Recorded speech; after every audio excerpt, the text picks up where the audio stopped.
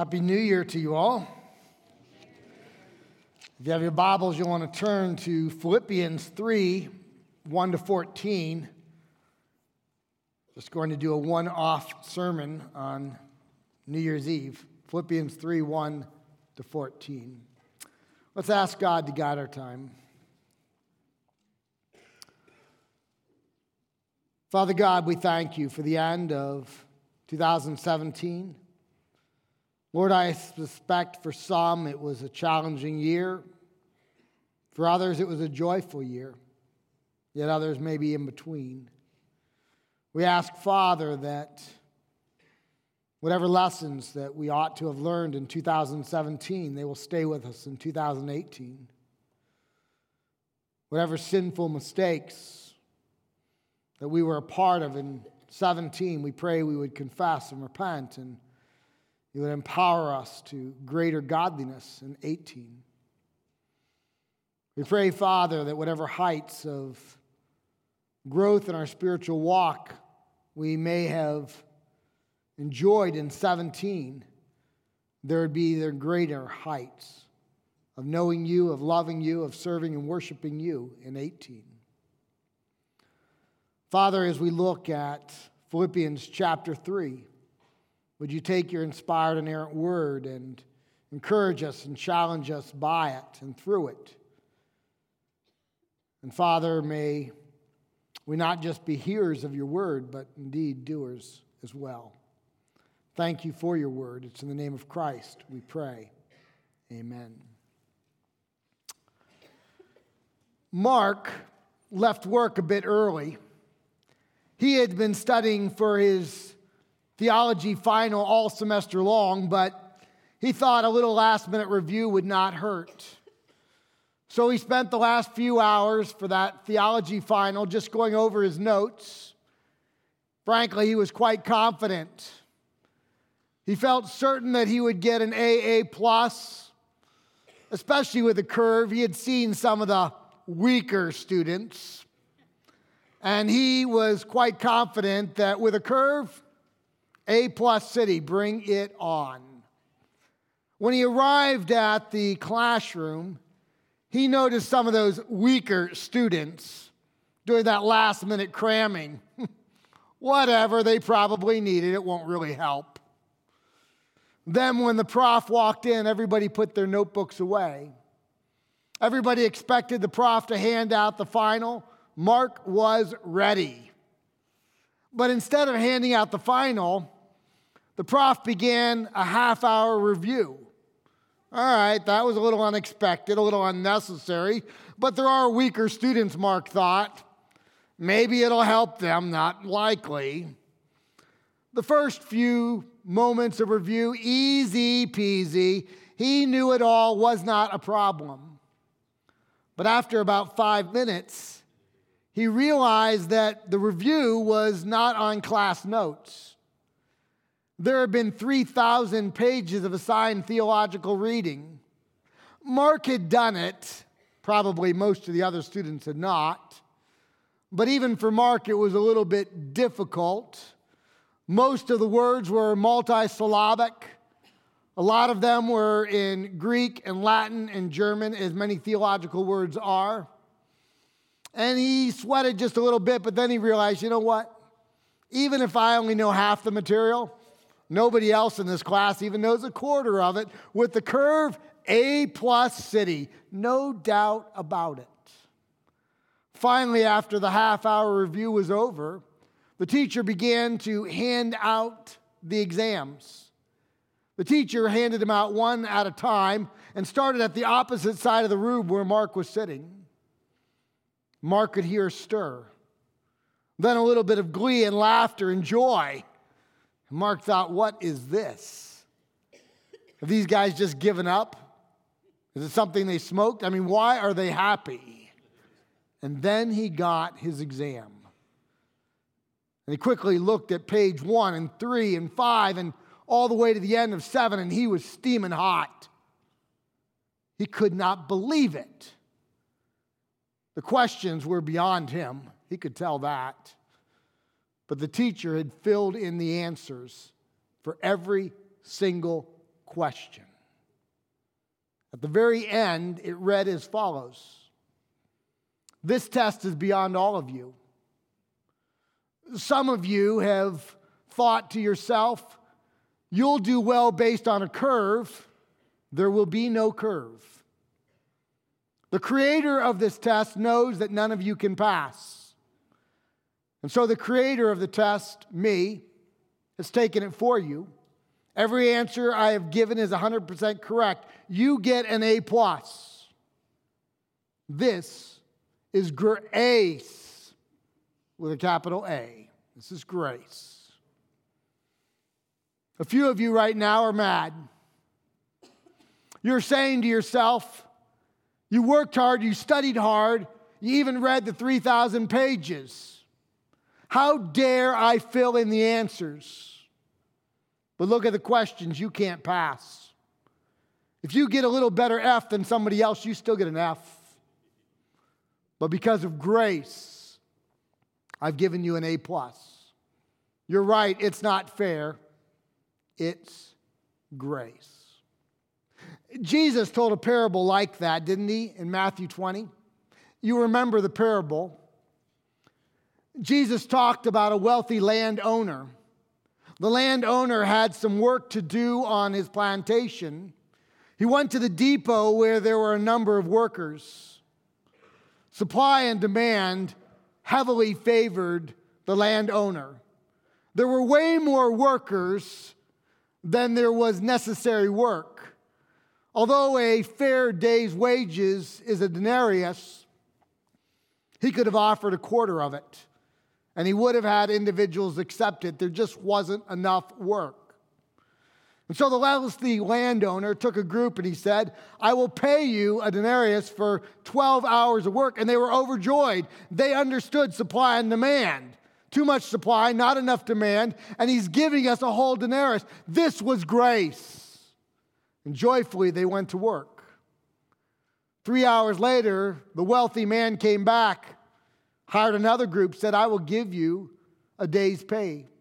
3 hours later, he did it again. 3 hours later, he did it again. And then with 1 hour left in a 12-hour workday, he went back and he said, are you still looking for work? And a group said, yes. He said, I'll take you back and I'll give you a day's pay. And you remember at the end of the day, the wealthy landowner began to pay. I kind of picture this. The text doesn't say it, but this is what happened in my mind's eye. He went to the individuals who had only worked 1 hour first, and he gave them 1 day's wage, a denarius. And you can kind of see how it went down the line. The individuals who had worked 12 hours are thinking to themselves, a denarius for 1 hour of work. We work 12 hours. 1 times 12, oh man, payday city.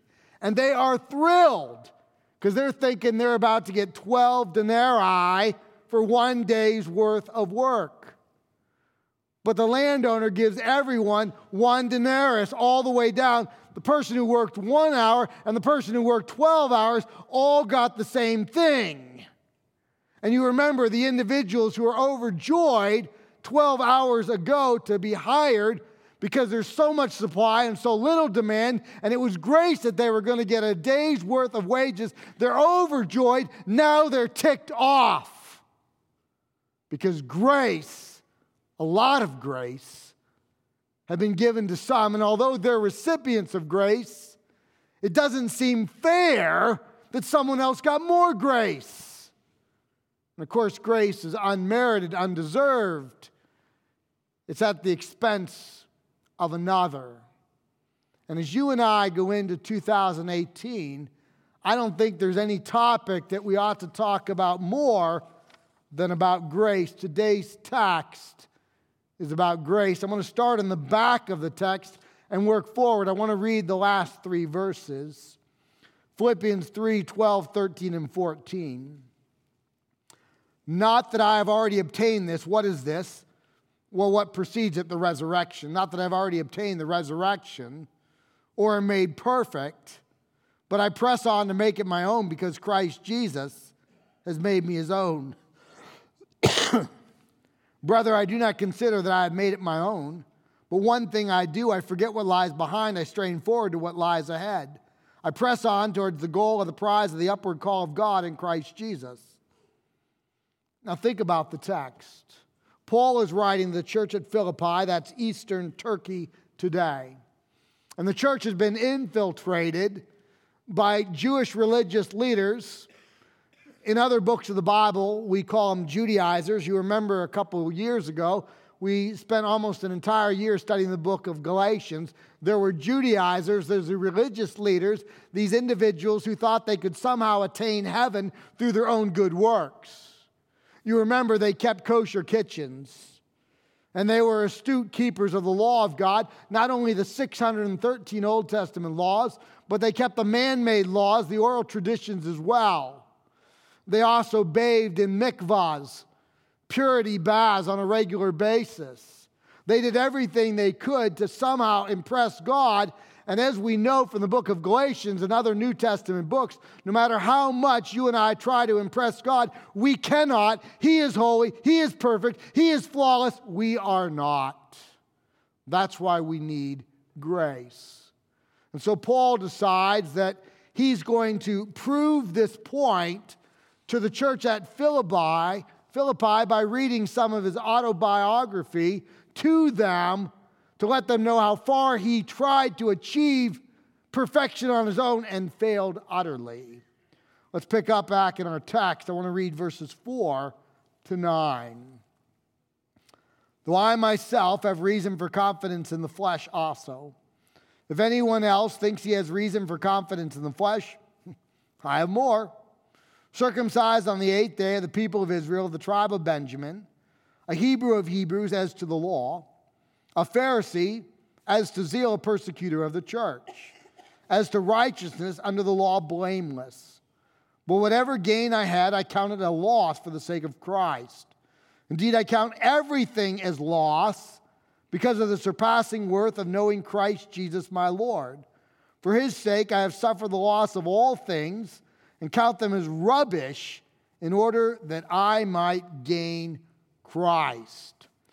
Now let's think about this text. Paul is offering a fairly impressive list of things that he has done. He's opening up his trophy case. He's opening up his case filled with awards and rewards. He's giving us a view of how he lived. He said, as a baby, my parents followed Leviticus 12:3.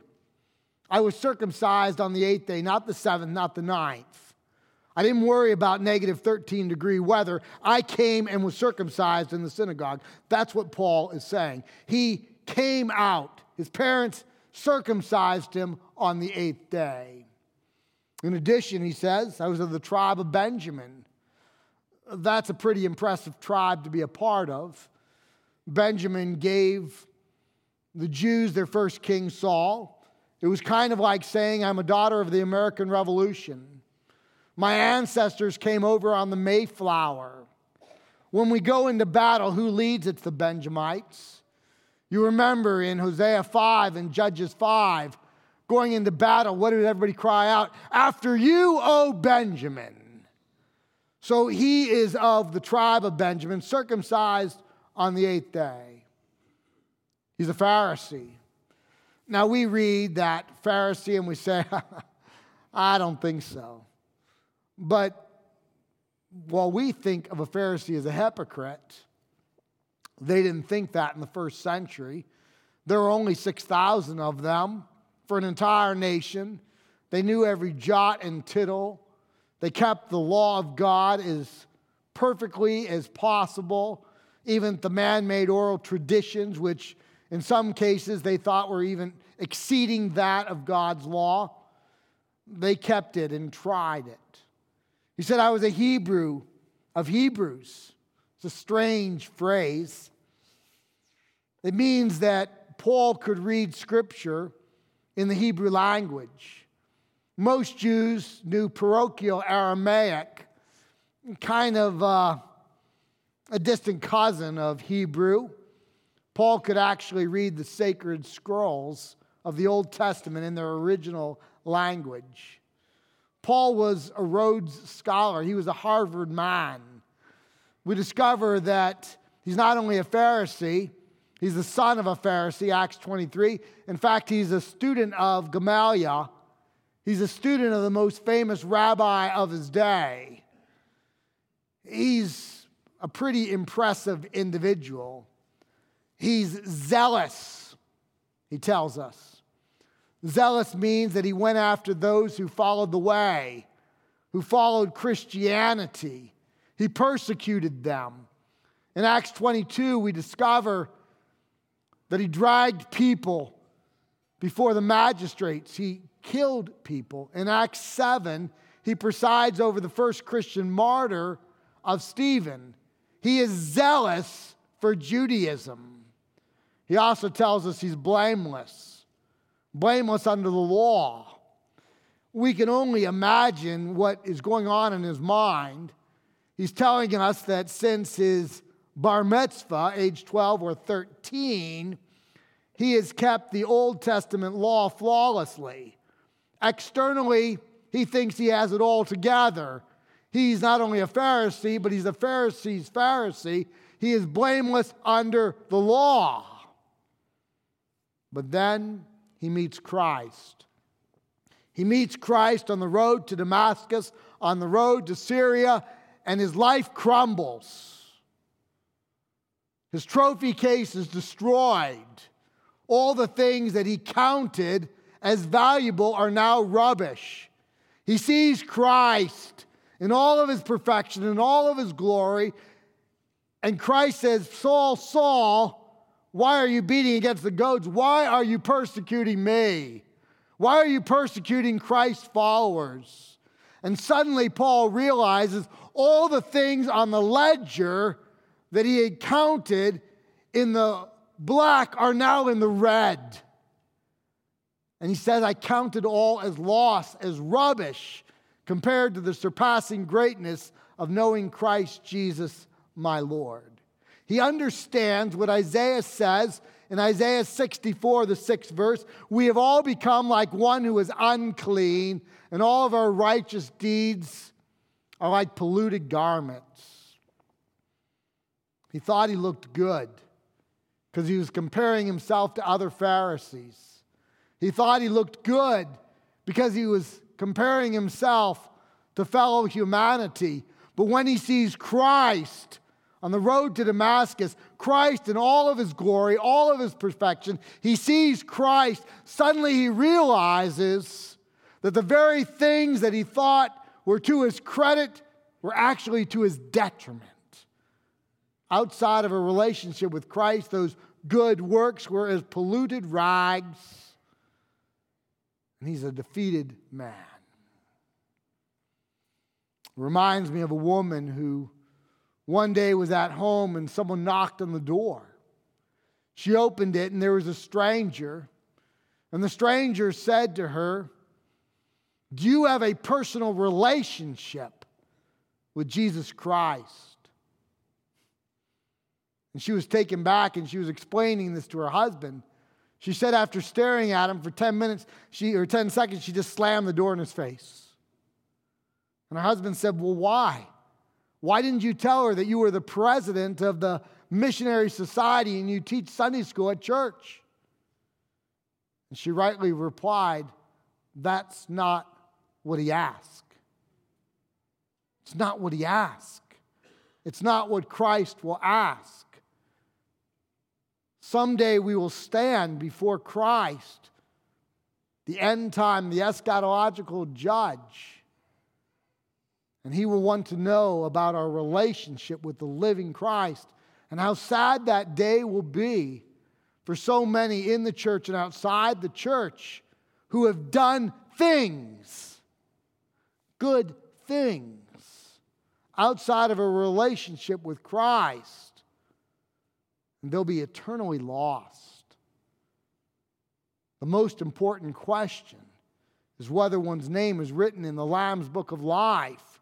Whether we have a personal relationship with Jesus Christ, whether we know Christ, whether we've embraced his grace, what we cannot do for ourselves, his mercy on our behalf. Paul on the road to Damascus, he sees Christ in all of his glory. And he looks at his trophy case. He looks at his accomplishments. And in verses 7 and 9, he says they are all rubbish. Skubala, the rubbish. It's a colorful word. I won't even tell you how colorful, but it's colorful. It's not proper language. He says that's what my trophy case is like. It's worthless. It's rubbish. It's garbage compared to the surpassing greatness of knowing Christ. Why are his accomplishments rubbish? It's not that it's problematic that he's a Jew or of the tribe of Benjamin or could read the sacred scrolls in the ancient Hebrew language. It's not that he sought to keep the Old Testament law externally. It's none of those things. Why is it rubbish? Because he thought that by keeping them, he had a right standing before the Lord. And while trying to keep them, they were actually keeping him from a relationship with the Lord. He put his confidence in what he did rather than what Christ has done. And by placing his confidence in his works, it was as rubbish because what he does, what you do, what I do for ourselves will not lead us into the presence of a holy God. It is utterly rubbish. If some are here today trying to place one's confidence in what we are doing in order to impress a holy God, take a cue from Paul. He looks at his trophy case, an impressive trophy case, and he says, it's rubbish. It's not good. It won't stand up. God is too perfect. God is too holy. God is too otherly. It's only by grace what he extends to us and faith in him alone, his death to pay for our sin, his resurrection is the first fruit of life after death. It's faith in him that brings eternal life. And for those of us who already know Christ, it's quite possible that rubbish in our life is still keeping us from a deeper relationship with the Lord. It's one of Paul's concerns. So again, he writes in verses 8 and 9, "Indeed, I count everything as lost because of the surpassing worth of knowing Christ Jesus my Lord. For his sake I have suffered the loss of all things. I count them as rubbish in order that I may gain Christ and be found in him, not having a righteousness of my own that comes from the law, but that which comes through faith in Christ, the righteousness from God that depends on faith." In this regard, I think of the Miracle Mile. The year is 1954. The location is Vancouver. It's the first time two men have ever run the mile under 4 minutes. They've both done it separately. An Australian named John Landy and someone from England named Roger Bannister. They're going to run against one another. It'll be called the Miracle Mile, or the Mile of the Century. It was as it was originally known.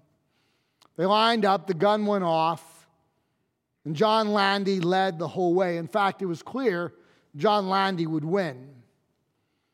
And then at the last corner, 90 yards out, he decided to look over his shoulder to see where Roger Bannister was. And as he looked over this shoulder, Roger passed the other shoulder and legged it out and beat him to the finish line. John Landy took his eyes off the prize. He took his eyes off the goal. He took his eyes off where he was going, and it cost him.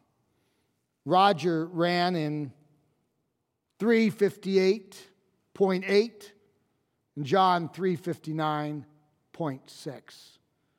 0.8 seconds separated them. Nobody knows John's name. Many people know Roger's name. He kept his eyes, Roger, on the prize, and he finished well. And that's one of the concerns that Paul has. He has a concern that we will allow the rubbish around us as Christ followers to persuade us away from the things of Christ and onto the world, onto even good things, but secondary things. That's why he says in verses 13 and 14, brothers, Christ followers, I do not consider that I have made it my own. But one thing I do, I forget what lies behind. I strain forward to what lies ahead. I press on towards the goal for the prize of the upward call of God. I press on. I strain forward. I track. I press on diocane. It's a hunting metaphor. Picture a gal who's a hunter. An hour before the sunrise, maybe earlier, she goes out to the woods. She goes out to her tree stand. She gets about 20, 22 feet up. She stays there shivering in the cold. And then the sun begins to dawn.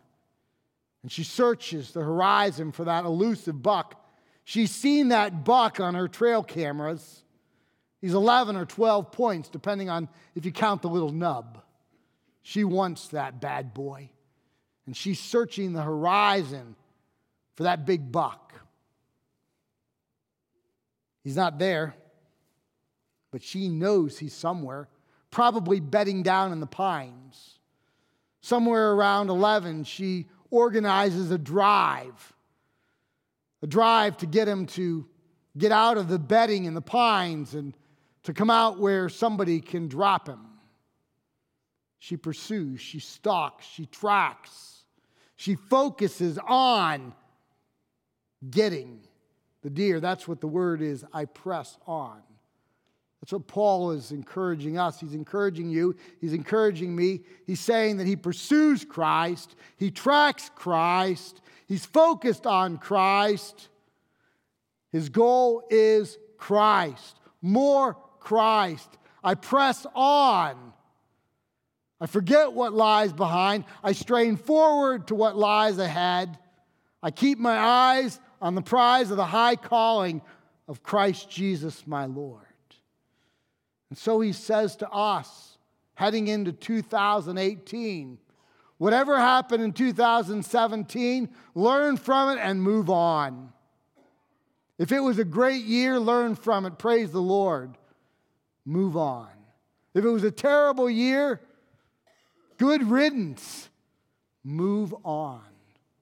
But keep your eyes, Jeff, on the prize of the high calling of Christ Jesus, my Lord. Keep your eyes on the prize of glorifying God. Stalk Christ. Pursue Christ. Track Christ. More Christ is what I need in 2018.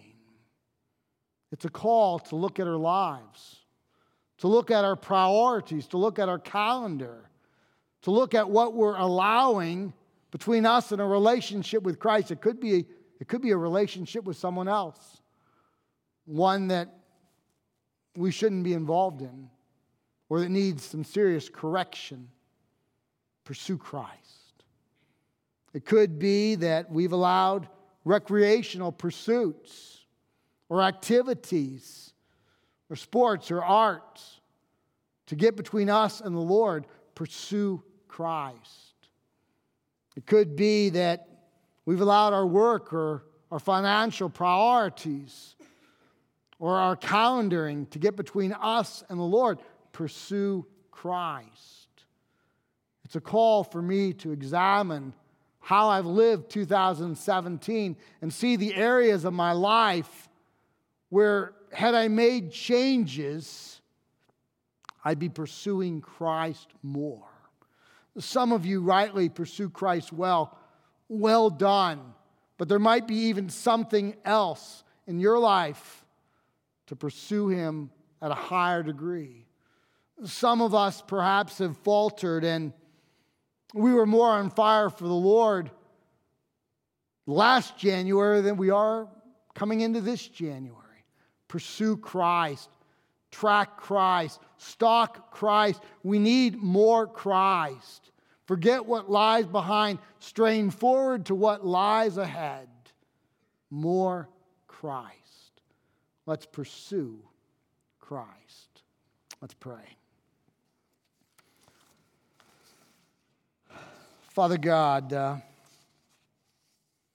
pray that we would pursue your Son. Pursue the truthfulness about you, your morals, your values in the Word. That we would want a deeper relationship with you.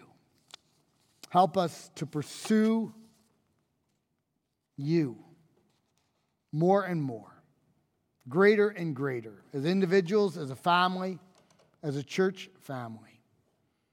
We ask this in the name of Christ. Amen.